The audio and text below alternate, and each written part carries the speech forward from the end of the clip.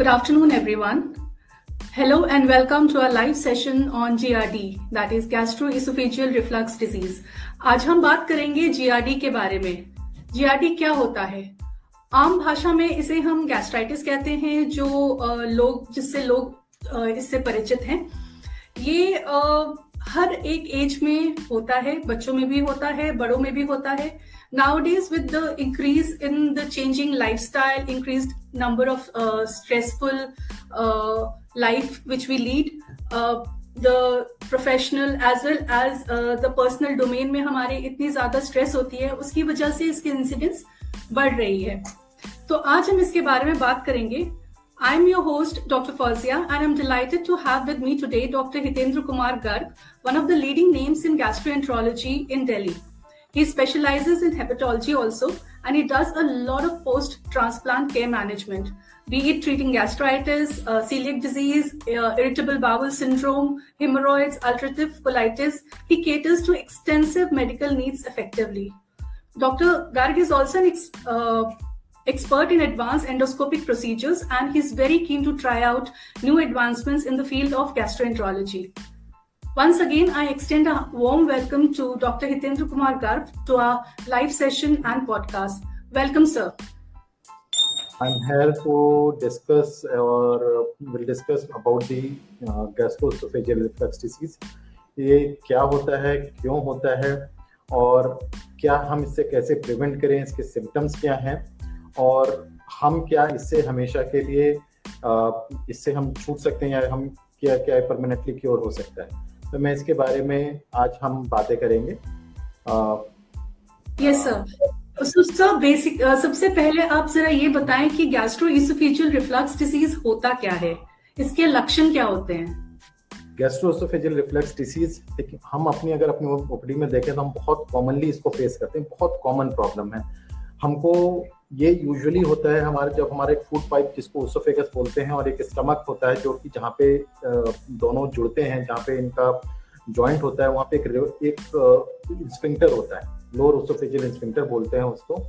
जैसे कि हम खाना खाते हैं, खाना हमारा नीचे ओसोफेगस से होते हुए स्टमक में जाता है, तो ये lower oesophageal sphincter transiently relax हो जाता है, जिससे हमारा खाना हमारे पेट में चला जाता है. और अगर यही स्फिंक्टर परसिस्टेंटली ये ढीला हो जाए या फिर ये खुला रह जाए, तो उसकी वजह से क्या होता है, जैसे खाना नीचे जाएगा, नॉर्मली हर एक के जो इंडिविजुअल है, हर एक में खाना डाइजेस्ट करने के लिए एसिड सिक्रीट करता है हमारा स्टमक, वो उसको डाइजेस्ट करता है खाने को. अगर ये खुला रह जाए ये जंक्शन, तो एसिड हमारा ऊपर की तरफ आता है, हमारे ओसोफेगस में आता है, और वो हमारी ओसोफेगस की जो मिकोसा है, लाइनिंग है, वो इसके लिए परफेक्ट नहीं है. वो जलन पैदा करती है, और वो यूजुअली जो इसके सिम्टम्स हैं वो हमको बर्निंग सेंसेशन होती है, चेस्ट पेन होता है. उसके बाद हमको लगता है कि डिफिकल्टी हो रही है हमको खाना खाने में. कई बार हमको मुंह में काफी सारा कड़वा पानी आ जाता है, बेल्चिंग महसूस करते हैं. कई बार जैसे हम टूथ इरोजन्स भी हो जाते हैं. ये हम कॉमनली नहीं देखते, बट कई बार पेशेंट जो है डेंटिस्ट के पास जाते हैं टूथ इरोजन्स के लिए, लेकिन पता चलता है ये एसिड के रिफ्लक्स की वजह से. कई बार बहुत अनकॉमन है कि अस्थमा जो होता है, एडल्ट ऑनसेट अस्थमा, जो हम यूजुअली पेशेंट्स चेस्ट फिजिशियंस के पास जाते हैं, वो ऐसा होता है कि जो एसिड होता है वो हमारे ट्रेकिया में चला जाता है. हम उसको हमारे ट्रेकिया में जाने के बाद वो वहाँ पे ब्रोंको कॉन्स्ट्रिक्शन, नैरोइंग कर देता है, और उसकी वजह से हमको जो अस्थमा के सिम्टम्स आते हैं. तो ये बहुत कॉमन प्रॉब्लम है. हम इसको अगर हम अपनी ओपीडी में हम बात करें तो मैं समझता हूँ कि हम अब जितने पेशेंट्स में देखते हैं उसमें 50-60% ऑफ पेशेंट्स जो GERD से पीड़ित होते हैं. और इसकी वजह, जैसा कि डॉक्टर फौजिया ने बताया, कि आजकल की जो स्ट्रेसफुल लाइफ है, चेंज ऑन लाइफ स्टाइल है, वो बहुत बड़ा रीजन है ये इसके सिम्टम्स या इसके पॉजिटिव फैक्टर्स. सर, जैसे आपने बताया कि अडल्ट्स में ये होता है, तो क्या बच्चों में भी GERD देखा जाता है, और is it very common? No, उनमें इतना कॉमन नहीं है. जैसे कि मैंने बताया, बहुत कॉमनली हमारे स्ट्रेस से, हमारी लाइफस्टाइल मॉडिफिकेशन से रिलेटेड है. तो उसमें अगर है तो यूजुअली उनके, जैसे मैंने बोला कि लोअर ओसोफेजियल स्फिंक्टर की रिलैक्सेशन की वजह से, परसिस्टेंट अगर रिलैक्स रहे तो हमारे को एसिड का रिफ्लक्स होता है. उनमें ये बहुत अनकॉमन है, क्योंकि जो कुछ फैक्टर्स हैं, जैसे कि कुछ स्मोकिंग है, कुछ अल्कोहल है, कुछ फीडिंग, जो हम एक्सेसिव फैटी फूड है, ये सब का कंजम्पशन करते हैं तभी होता है। बच्चे यूजुअली तो गाइडेंस में होते हैं अपने मदर फादर के, जो तो वो यूजुअली हम अवॉइड ही करते हैं आजकल मोस्टली प्लेसेस पे। फैटी फूड और ऑयली फूड हम अवॉइड ही करते हैं, तो उनमें इंसिडेंस रिलेटिवली लेस है as compared to the adult population. And what are the symptoms in children that we should be concerned if they have GERD? जैसे वॉमिटिंग है या कुछ ऐसा स्पेसिफिक सिम्टम है कि पेरेंट्स को लगे कि हाँ मेरे बच्चे को भी GERD हो सकता है? डेफिनेटली उसको भी, वो भी ये कहेगा कि मेरे को यहाँ पे जलन हो रही है, या एक्सेसिव सेलिब्रेशन हो रहा है, वॉमिटिंग हो सकती है, पेन इन चेस्ट हो सकता है। और बहुत रेयरली बच्चे डेंटिस्ट के पास जाते हैं टूथ इरोजन्स के लिए, and they just find out कि ओके टूथ इरोजन्स बच्चों में भी, एडल्ट्स में भी हो सकता है। तो ये इसकी जो एसिड के रिफ्लक्स की वजह से हो रहा होता है। तो ये सिम्टम्स तो ऑलमोस्ट कॉमनली हैं, कॉमन ही हैं, लेकिन जो हम एक्स्ट्रा ओसोफेजियल सिम्टम्स हैं, जैसे मैंने बताया टूथ इरोजन्स, वो हम कॉमनली देखते हैं बच्चों में। विज़ मैं बात करूं अगर हम एडल्ट्स में, तो एडल्ट्स क्योंकि मोर एक्सप्रेसिव होते हैं, तो वो ज्यादा जल्दी हमको पता चल जाता है कि इनमें रिफ्लक्स की वजह से इशू आ रहा है। जी sir, is GERD congenital? Like, can it pass on from the parents, mothers, like from parents to children? Usually genetic, आपका मतलब जेनेटिक से, तो मैं कहूंगा कि बिल्कुल भी ये जेनेटिक नहीं है, लेकिन कुछ फैक्टर्स हैं, जैसे कि स्ट्रेस फैक्टर अगर फैमिली में रन कर रहा होता है तो वो पास ऑन हो जाता है। अगर आपके mother father type A personality थोड़े एंशियस रहते हैं, तो वो जो फैक्टर्स हैं, वो ट्रिगरिंग फैक्टर वो बच्चों में भी ट्रिकल करते हैं। तो ऐसा जरूर हो जाता है कि अगर फैमिली में है तो आपके बच्चों को देखने को मिल जाए, अदरवाइज का कोई जेनेटिक लिंक नहीं है, ये जेनेटिक बिल्कुल भी नहीं है। लेकिन कुछ लाइफस्टाइल जरूर, कुछ लाइफस्टाइल फैक्टर्स हैं जो कि मैंने बताया कि एंजाइटी है, अगर ये एंजाइटी हो जो कि ट्रिकल कर सकती है हमारे बच्चों में, तो वो यूजुअली फैमिलियल हमको मिल जाता है देखने को, लेकिन कोई ऐसा जेनेटिक कोई इम्प्लीकेशंस नहीं है। And can the patients of GERD fully recover?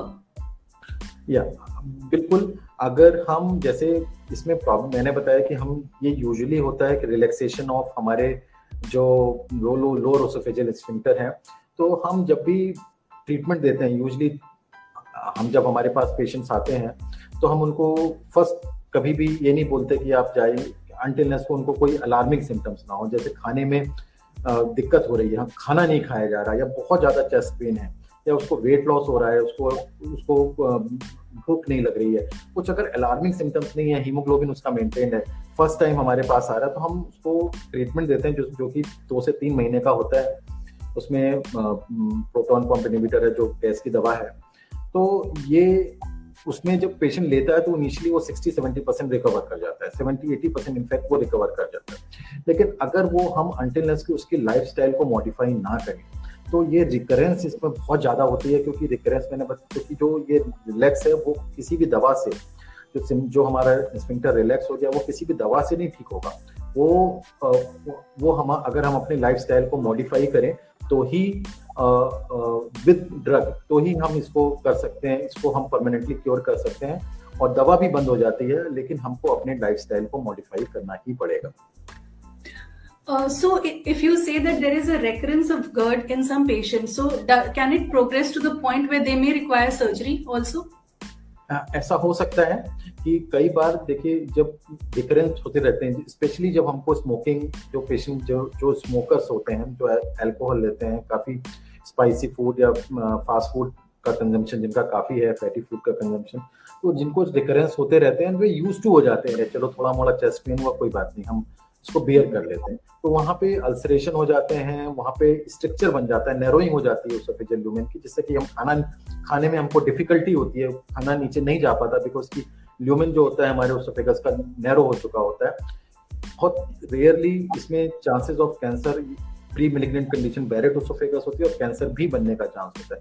तो जिसको स्ट्रक्चर बन जाए या उसको टाइप 4 ओसोफेजाइटिस हो जाए, बिल्कुल ही लार्ज हियाटस हर्निया हो। हियाटस हर्निया क्या है? हियाटस हर्निया यही है कि जब ये ढीला हो जाता है तो पार्ट ऑफ स्टमक हमारे ओसोफेगस में आ जाता है, तो वो अगर किसी को लार्ज हियाटस हर्निया है विद टिपिकल सिम्टम्स है और हमारे लाइफस्टाइल मॉडिफिकेशन और ड्रग ट्रीटमेंट्स के बाद भी उसको सिम्टम्स महसूस हो रहे हैं तो डेफिनेटली उसको हम कहते हैं कि सर्जरी कराएं। सर्जरी दो तरीके से होती है, एक एंडोस्कोपिक थेरेपी भी होती है और एक सर्जिकल होती है जो लेप्रोस्कोपिक है या ओपन है, और एक एंडोस्कोपिक थेरेपी है। जो endoscopic therapy is a new but it's in available और हर जगह हो रही होती, मेजॉरिटी ऑफ हॉस्पिटल्स में है और इसको किया सक्सेसफुली किया जाता है। And what is the success rate? Is the patient completely cured after that, or he may still have a recurrence of the disease? Recurrence ये क्या होता है, हम इसमें क्या होता है कि हम जो पार्ट ऑफ स्टमक को उसको रैप कर देते हैं, उसको टंग जंक्शन को एक आर्टिफिशियली क्रिएट करते हैं। तो सिम्टम्स मेजॉरिटी ऑफ पेशेंट्स में 70-80% पेशेंट्स में हम ऑलमोस्ट खत्म हो जाते हैं। कुछ पेशेंट्स में रह जाते हैं। रीजन इसका ये होता है क्योंकि हम कहीं ऐसा ना हो कि हम उसको ज्यादा रैप कर दें, उसको ज्यादा टाइट कर दें रिफ्लक्स ना होने की वजह से। तो कई बार हम उसको सर्जन या जो एंडोस्कोपिक है उसको थोड़ा सा ढीला ही रखता है उसको रैप करने के लिए, रैप उतना टाइट ना हो। नहीं, अगर ज्यादा टाइट हो जाएगा तो खाना भी नहीं जाएगा, फिर हमको उसको डायलेट करना पड़ेगा। 70-80% में ये क्योर हो जाता है। 10-20% में सिम्टम्स हमको विद ड्रग मैनेज करना पड़ता है। लेकिन हाँ, पहले के कंपैरिजन में जो ड्रग की फ्रीक्वेंसी थी, जो सिम्टम्स थे, वो डेफिनेटली कम हो जाता है। डॉक्टर गर्ग, क्या क्या प्रिकॉशंस लेने होते हैं इन पेशेंट्स को? कुछ अगर GERD हो, आज हम ड्रग के बारे में के छोड़ दें तो जो लाइफस्टाइल मॉडिफिकेशन है बहुत बहुत इंपॉर्टेंट है। इसमें there are certain dos and certain don'ts. अगर हम डूज की बात करें तो हमको रेगुलर एक्सरसाइज करें, ओबेसिटी ना होने दें। ओबेसिटी क्या होने की वजह से क्या होता है, कई बार हम अपनी बेल्ट को टाइट बांधते हैं, तो बेल्ट को अगर हम टाइट बांधते हैं तो हमारे स्टमक में प्रेशर पड़ता है और स्टमक में प्रेशर पड़ता है तो रिफ्लक्स पड़ता है। तो हम अपनी ओबेसिटी को अवॉइड करें, एक्सरसाइज रेगुलर करें। हम जो अपने फूड है स्मॉल फ्रीक्वेंट मील करें, जैसे हम 3 बार खाते हैं, 3 बार जैसे मॉर्निंग में खाया, ब्रेकफास्ट किया, लंच किया, डिनर किया, तो उसको हम डिवाइड कर दें, उसको 5 to 6 times. Small frequent meal से फायदा क्या होगा, जैसे हमने खाना खाया, हमारा स्टमक फुल हो गया, जैसे ही एसिड निकलेगा, अगर एसिड फुल होगा तो ऊपर जाएगा, तो ही रास्ते या नीचे जाए या ऊपर आए। अगर हमारा रास्ता बिल्कुल खुला हुआ है, जब हियाटस हर्निया है या फिर हमारा जो एलियस स्फिंक्टर है वो काफी रिलैक्स है, तो ऊपर खाना ऊपर आएगा, एसिड ऊपर आएगा। तो अगर हम स्मॉल फ्रीक्वेंट मील कर दें जिसकी वजह से हमको रिलीफ होगा, और हम दूसरा फिर उसके जो हम खाना खा रहे हैं उसको हम काफी चबा चबा के खाएं, जिससे की वजह से क्या होगा कि हम सलाइवा प्रोड्यूस होगा, जो एसिड हमारा ऊपर आया है उसको डाइल्यूट करेगा और सिम्टम्स कम होंगे।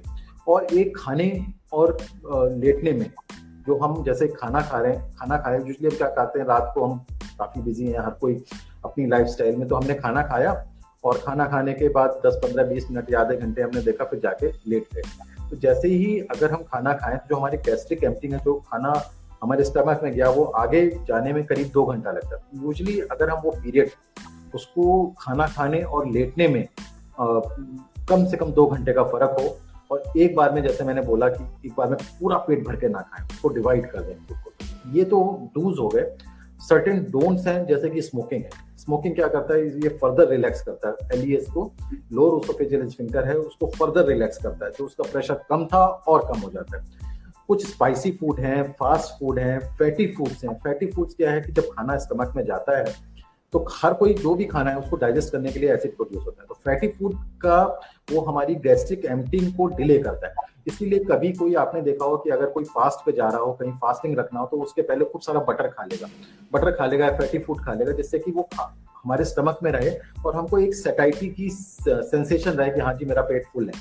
तो वो ये फैटी फूड हमारी गैस्ट्रिक एम्प्टिंग को डिले करता है। डिले करने की वजह से एसिड हमारे स्टमक में रहता है और वो उससे रिफ्लक्स के चांसेस बढ़ते हैं। तो फैटी फूड हो गया, स्पाइसी फूड हो गया, स्मोकिंग हो गया, अल्कोहल हो गया, सोडा हो गया, कोक हो गए, और एक बार में मैंने बोला कि बहुत ज़्यादा फूड एक बार में ना खाएं।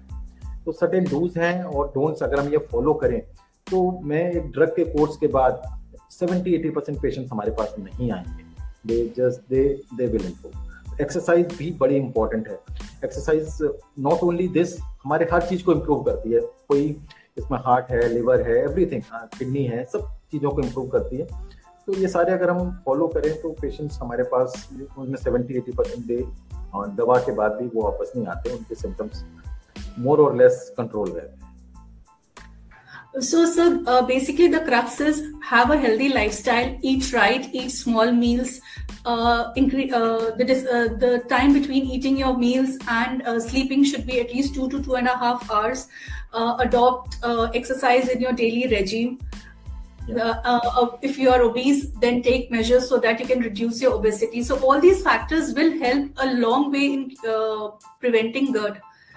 I'm to Yeah, definitely yes, because अगर हम ये चीज नहीं करेंगे तो सूनर और लेटर आपको सर्जरी की जरूरत पड़ेगी, चाहे वो एंडोस्कोपिक कराएं, चाहे वो लेप्रोस्कोपिक कराएं या ओपन कराएं, वो it's a different issue. But अगर हमने ये फॉलो नहीं किया रेजिम, अगर स्मोकिंग है, स्मोकिंग कंटिन्यू करे जा रहे हैं, या निकोटिन है, टोबैको सेम, जो स्मोकिंग है और जो निकोटिन है, कई लोग पान मसाला खाते हैं, उसमें टोबैको निकोटिन होता है, तो वो हमारे जो लोअर एसोफेजियल स्फिंक्टर है वो रिलैक्स करता है। Even tea, caffeine, coffee, These all has to reduce. हम बहुत कॉमनली ऑफिस में बैठे हैं और चाय समोसा शाम को या लेट ऑफिस आवर में काम करें, बहुत कॉमनली देखते हैं कि खाने को चाय तो बहुत ही कॉमन है, चलो यार चाय पी लेते हैं 2 मिनट में बात। तो ये चीजें हमको अवॉइड करनी ही पड़ेंगी इसके लिए। One last question, Dr. Garg. There are a lot of patients जिनकी हॉबी होती है कि स्पोर्ट्समैन भी होते हैं, कुछ स्पोर्ट्स में बहुत कीन इंटरेस्ट रखते हैं, तो अगर उनको GERD हो गया तो उनकी फिजिकल एक्टिविटीज पे कोई फर्क पड़ता है? नहीं, बिल्कुल भी नहीं। इनफैक्ट मैं तो कहता हूँ कि वो करें जिससे कि वो मोटे ना हो, बिल्कुल भी ओबेसिटी ना हो। तो exercise is a part of lifestyle modification. Certain exercise हैं, जैसे कि कोई वेट लिफ्टर है, तो वेट लिफ्टर में कोई बहुत हेवी एक्सरसाइज जो कर रहा होता है, वो जब भी करेगा तो वो अपने एब्डोमिनल मसल को बहुत टॉट करता है। बेल्ट यूज करते हैं कई लोग वेट लिफ्टिंग के लिए, और बहुत टाइट बेल्ट यूज करते हैं जिससे कि हमारी बैक इंजरी ना हो। बहुत कुछ एक्सरसाइज हैं, डेडलिफ्ट है, उसमें बहुत ज्यादा टाइट बेल्ट यूज करते हैं। उसको मैं थोड़ा बोलूंगा कि वो उतना वेट ना उठाएं, क्योंकि उसके लिए आप बेल्ट यूज करेंगे, मसल टॉट होगी तो उसको रिफ्लेक्स के एपिसोड्स बढ़ते हैं। वो अगर हम अवॉइड कर पाए तो अदरवाइज रनिंग है, ये सारी चीजें इनफैक्ट हेल्प करेंगी रादर कोई प्रॉब्लम क्रिएट करने की। Yeah. So, bringing this conversation to an end, so what would you like to tell our viewers? What would be the take-home message for our viewers? मैं for GERD patients, मैं जैसे कि मैंने बताया हम बहुत कॉमनली देखते हैं, और हम लोगों ने एक ओपीडी में अपना एक फॉर्म भी बना रखा है। दवा के अलावा, दवा मैं कहता हूँ कि 20-30% ही पेशेंट्स में यूज कर, अगर कोई ड्रग डिपेंडेंट हो गया तो उसको फिर से वो खाना ही पड़ेगा। वो अगर उसने अपनी लाइफस्टाइल मॉडिफाई नहीं करी तो उसको दवा पे जाना ही पड़ेगा। और ऐसा नहीं है कि कुछ दवाइयाँ, ये जो दवाइयाँ हैं लाइफ लॉन्ग खाते रहें, सेफ हैं, it's mostly safe, but there are कुछ चीजें हैं जिसकी वजह से हम इनको प्रोलॉन्ग यूज नहीं कर सकते, इनके साइड इफेक्ट आने लगे हैं। तो हमको अगर अपने इनसे प्रिवेंट, इस बीमारी से बचे रहना है तो lifestyle modification is very very important.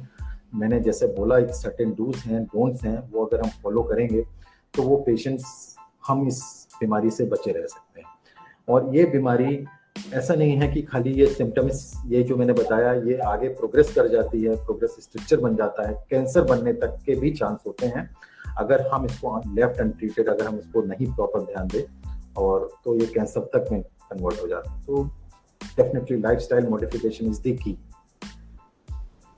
Thank you, Dr. Garg, for joining us in this conversation and enlightening our viewers about GERD and telling us what are the do's and don'ts. And this is definitely going to help our viewers in adopting a much more healthy lifestyle. To our listeners and viewers, if you need any professional help, you can reach out to us through the details mentioned below in the link or through our social media handles. To know more about healthcare and our upcoming episodes, do follow, subscribe, and share this message to all your family, friends, and loved ones. We will be back with another specialist discussing another interesting topic next week. For any suggestion regarding the topic discussed today, DM us on our social media handle, Apollo Hospitals Delhi. We'll be happy to connect. Till then, goodbye and stay safe.